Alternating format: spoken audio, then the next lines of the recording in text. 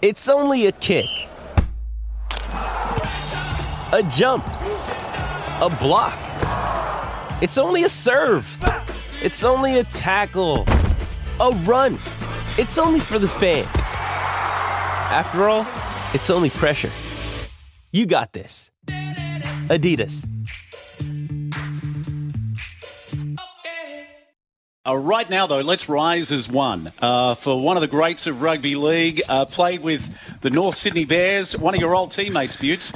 Also the Newcastle Knights, St Helens, where he's an absolute legend. Dave Fairley, good morning. Steve-O.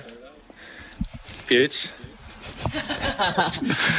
Hello, Daisy. Off to a flying start. Hey, Daisy, firstly, let's get your thoughts on the grand final, because you've had so much to do with Ivan Cleary over the years. What were your thoughts of the 14-12 win for the Penrith Panthers?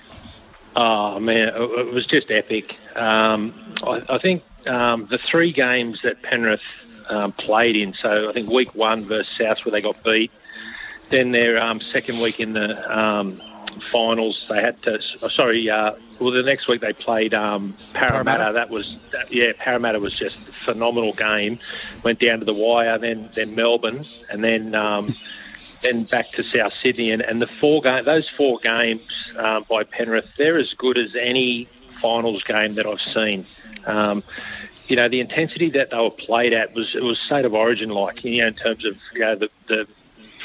the ferocity of it, the line speed, the physicality, the contact, the amount of time the ball was in play. There's so many things that it was just such a good game, and Penrith thoroughly deserved the win. There's a lot of talk about how they're fatigued and injured and things like that, but Ivan sort of said we're battle hardened, and that's the balance. You've got to try and find that. So a lot of clubs, South, Para, Melbourne, they all sort of rested players sort of leading into the semis when they had an opportunity, whereas Penrith, they didn't. And, Ivan said a couple of times it was a gamble, but it was a gamble that pays off. And, yes, there's a balance between resting and keeping guys fresh, and then sort of pushing guys and being battle-hardened. And I think Penrith, pushed that to the absolute extreme with the amount of players that they had hurt and injured. South Sydney, they got it perfect. They rested players and got players sort of coming into good form at the right time. They had no injuries. Unfortunately, they lost Latrell, which, Blake Tuff did a tremendous job, but Latrell, he potentially could have made a difference. And we're talking about how well Penrith did, but really, like, Adam Reynolds kicks that goal. We're possibly going into Golden Point. So, it was just some unbelievable football by all involved, actually. Yeah, defensively, it was like a flashback to the 1980s, and you said exactly what Butts said last week. The game between Penrith and Parramatta is what made us fall in love with rugby league again. Yeah, when you look back at, Daisy, the season that we've had and the blowouts in scores, it was that Parramatta-Penrith game, it was the Parramatta-Storm game, it was last week's grand final that just took us back, and this is why our game is so good, because defence wins championships, and Penrith proved that over the 3 weeks, or their last 3 weeks. And we had Hayden Knowles on. It was interesting you talk about that battle hardened and the approach they took with it. He said the exact same thing. I questioned him about whether they were under fatigue, whether they were struggling, whether they were just running on fumes, and he just referred to the fact that they are hardened for what is going to be a super tough contest in this grand final. Just on the point that you made, Daisy, about Blake Taff, I think for South, and it's indicative of Wayne Bennett and his coaching style, that his team stay in the contest. And they were in it up until that kick from Adam Reynolds, which just missed. He hit it sweetly, but just too far to the right. I just feel that they missed some of those big boys coming out of their end. The likes of Taff, Johnson, and as hard as Jackson Paulo tried, he just kept getting monstered. And then your fourth play is probably going to be a Cameron Murray, who isn't a big guy anyway. So they were going nowhere in that first four tackles, which made it very hard for them, from then on. And you could just see that throughout the whole game, that they just struggled through that period. Yeah, you're right. I mean, I think it was pretty evident, watching it, that you could see that Penrith just completely dominated field position. And, at no real stage am I thinking, South are going to win this. I always thought Penrith sort of had them. And, you're absolutely right. The kicking game, I mean, it just slaughtered South. The high balls, they just really struggled. And, Paulo, I thought he, with all due respect to Jackson Paulo, he's been a great player, but he probably didn't have his best game. And I thought there were times there in Penrith's yardage sets where they went a little bit one out. They probably needed to find one or two passes off the ruck just to try and generate some momentum, because Penrith's line speed was just as brutal as I've seen any line speed this year. And made the comment about defence. Well, defence does win big games, and there's been a lot of stats broken this year in terms of points for and against and six against and rule changes, and so many things are different. But one thing's pretty consistent is that the teams that have won the premiership over the last number of years have been the top one or two teams defensively in the competition. Now, Penrith were the best team defensively last year, and they were again this year. So, it's no surprise that they backed their defence going into the grand final. I think when you look at the couple of times that the Rabbitohs did throw the ball in their own end and put a couple of passes together, they actually got the Panthers' defensive line going backwards and created sort of half chances. And I just felt that I just felt that they probably didn't have the gas in the tank after the first 10 or 15 minutes, because they were just constantly bashed by this the line speed of the Panthers. Such a courageous effort by South. And you mentioned Wayne Bennett. The thing about Wayne's teams is they don't beat themselves, and that was a great example, because everything, the weight of possession, the amount of tackles, the completion rates, the kick meters, all of the stats were just heavily geared towards Penrith, and it was just unbelievable that was a 2-point ball game, with 10 minutes to go or whatever it was. And then if Adam Reynolds kicks that goal, potentially going into Golden Point. The South had no right to be that far into it. It was amazing. And Wayne's talked about the effort in the press conference. He said, you have regrets and disappointments. And he said tonight's a disappointment. He said, those guys couldn't have give any more than they gave out there on the football field. And, we saw that. Like we said, we saw that in a number of the semi-final games this year. It was amazing. And you're right, it was great rugby league. It was great to watch. Yeah, we'll play some Wayne Bennett audio a little later in the show, because he spoke at the South Sydney presentation. Now, this is the Wayne Bennett that you don't see fronting the media.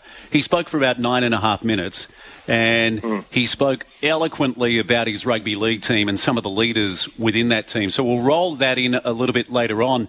I guess, Daisy, for myself, the only thing missing, and as great as it was to see the grand final played at Suncorp Stadium in Queensland, could you imagine 80,000 fans, probably 70,000 Rabbitohs fans and 20,000 Panthers fans at ANZ Stadium in Sydney? That was probably the only thing I felt was missing, that we didn't have a packed house in Sydney. Yeah, I mean, ultimately it was disappointing. You got two Sydney teams playing in Brisbane in the grand final. But you know what, Steve, I watched it, and not at any stage or once during the game was I thinking about, this is in Brisbane. There's only 35,000 here. It was just typical of the players. Last year when the pandemic broke, and the players, they were. For example, State of Origin won last year, which was just an epic game in Adelaide. Now, those guys, they flew from Sydney to Adelaide, played the Origin, got on a plane, come home, all in the one day. And this was going on behind the scenes all year. So the players, they were all in Brisbane in a hub this year, which made it slightly easier in relation to travel. But, what they've been through, and to deliver the quality of football consistently that they've done, is a real credit to the individuals and the clubs, because there's so many things go into playing well and performing consistently, and it's not just about your skills and physicality and fitness and all that. A lot of it is your mental health and well-being, because there's such an important factors these days into playing well. And for the NRL to allow and support families and relations and partners up there in the hub with the team really created an amazing team environment. So Penrith, for example, they just embraced it, and all of the partners and wives and kids were in the same hotel and the same hub, and they came together regularly as a family. So it was just really comfortable for the players, and they had that really close support, that network up there with them in the hotel, and you could see how tight. We've seen it all year and last year how tight they were, but you could just see it again during the semi-final series. A lot of people wrote them off after that. They went the hard route and they got beat by South, and then they had to play Melbourne. We'll talk about that game, Melbourne Penrith. Like, Melbourne had the worst game they've had all year. Now, is that because they had the week off and then they rested people the week before that? And, so they're a great side, but they didn't have the battle-hardened mentality. And you could just see that in that game. Penrith did, and their Penrith's line speed throughout the finals campaign was amazing. But that game in particular, in their grand final, Penrith were just tearing off the line. And it's not often that you see Melbourne don't have the answers to things, but they just couldn't play themselves out of the way that Penrith's line speed was just consistently just getting in their faces. So again, it was a defensive display. It was just high standard. Dave, early in the show we had Grant Drinkwater join us. His son Josh playing halfback. In fact, he was man of the match last week against Hull Kingston Rovers in the semi-final. And now Catalans, maybe they could win their first ever Super League grand final against your old team, St Helens, tomorrow morning. Can you give us a snapshot of what that's going to be like? Packed house at Old Trafford in Manchester.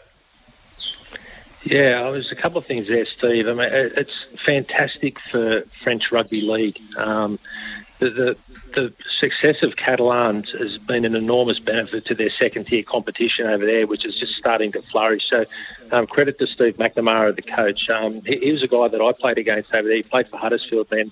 He came out here and he was doing some coaching at the Roosters, spent a bit of time with Trent Robinson, then went back over to England. So he's doing a really good job. It's great to see a couple of Central Coast guys in there. As you mentioned, Jimmy Maloney, he's just had a tremendous career. Luckily, I've had a fair bit to do with Jim at Parramatta and again at the Warriors. So really good to hear that he's in a good headspace and that he's ready for retirement. But it's also, he's still competing and playing well. So, luckily, he might get the fairy tale to go out on a grand final win. St Helens, they're my club. The thing about St Helens is they're the Melbourne Storm of the English of the Super League. I felt it when I was there. There was definitely a level of expectation from you as an individual, and you quickly find out what that is.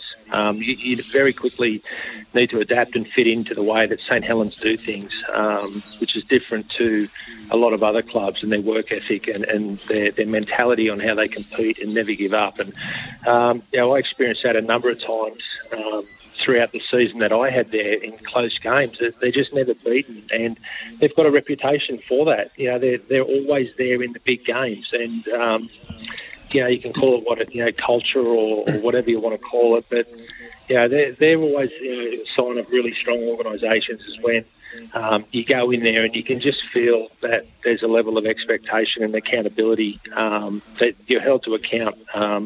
And it's a great thing. It's a good feeling because it's not every club you go to has that, and it takes a lot of time to get to things like that. And I'm sure you go down to Melbourne, that you don't see big signs and placards and words all around the dressing room about their culture. It's not even spoken about. It's just there, and that's the same with St Helens. It's just there, and it's there, and you got to adapt and fit into it. So it's no surprise that St Helens have been the most dominant team in the Super League era since 1996. They've won more titles and Challenge Cups than anyone. So they're there again.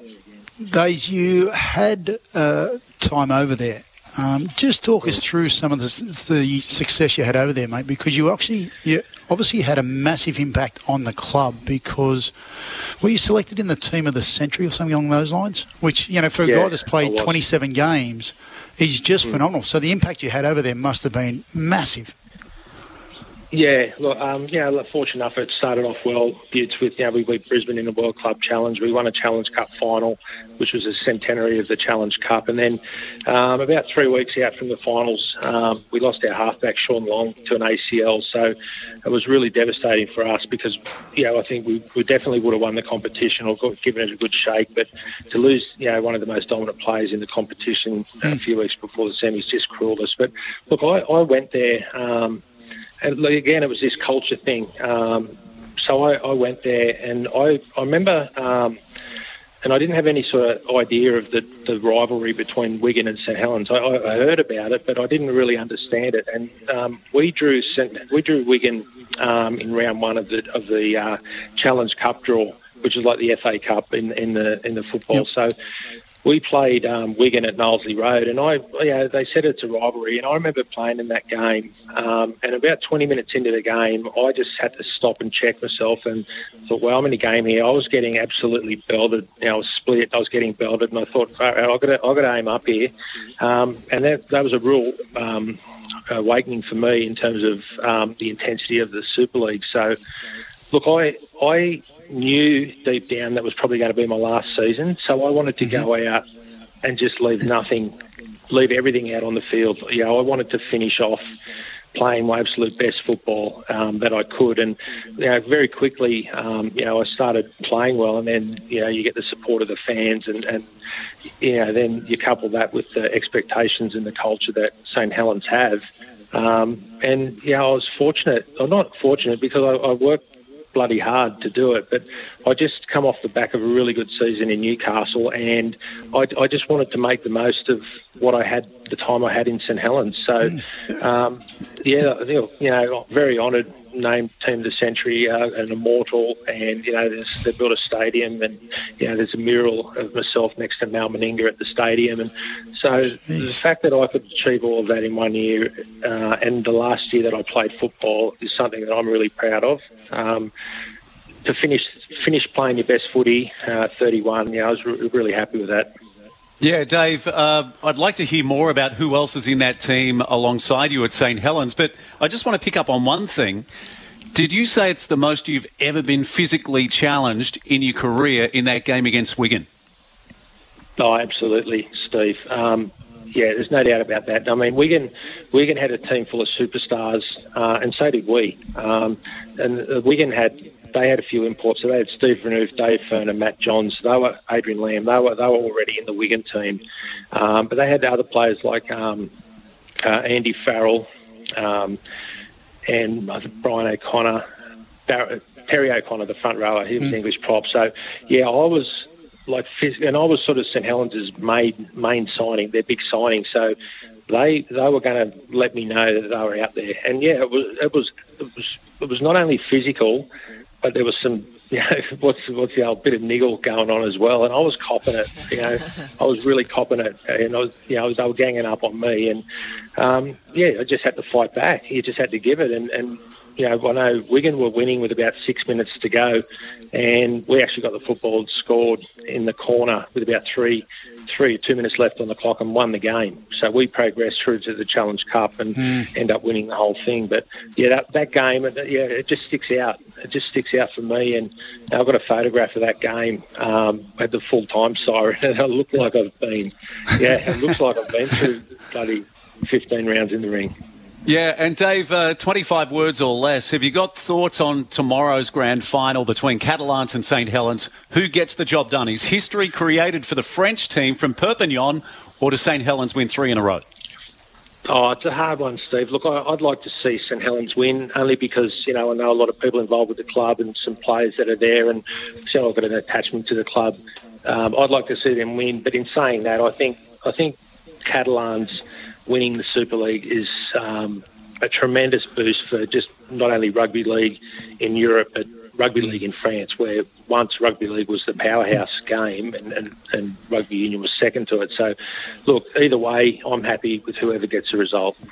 Yeah, thanks for your time, mate. Well done, buddy. All the best to you and the family, and we'll talk soon. Cheers, Mick. The great Dave Fairley joining us, your former teammate. You know what? Nice little walk down memory lane for him as well. I know, to talk about those times at St Helens, because, he had a massive career here, Rothmans medalist, outstanding player.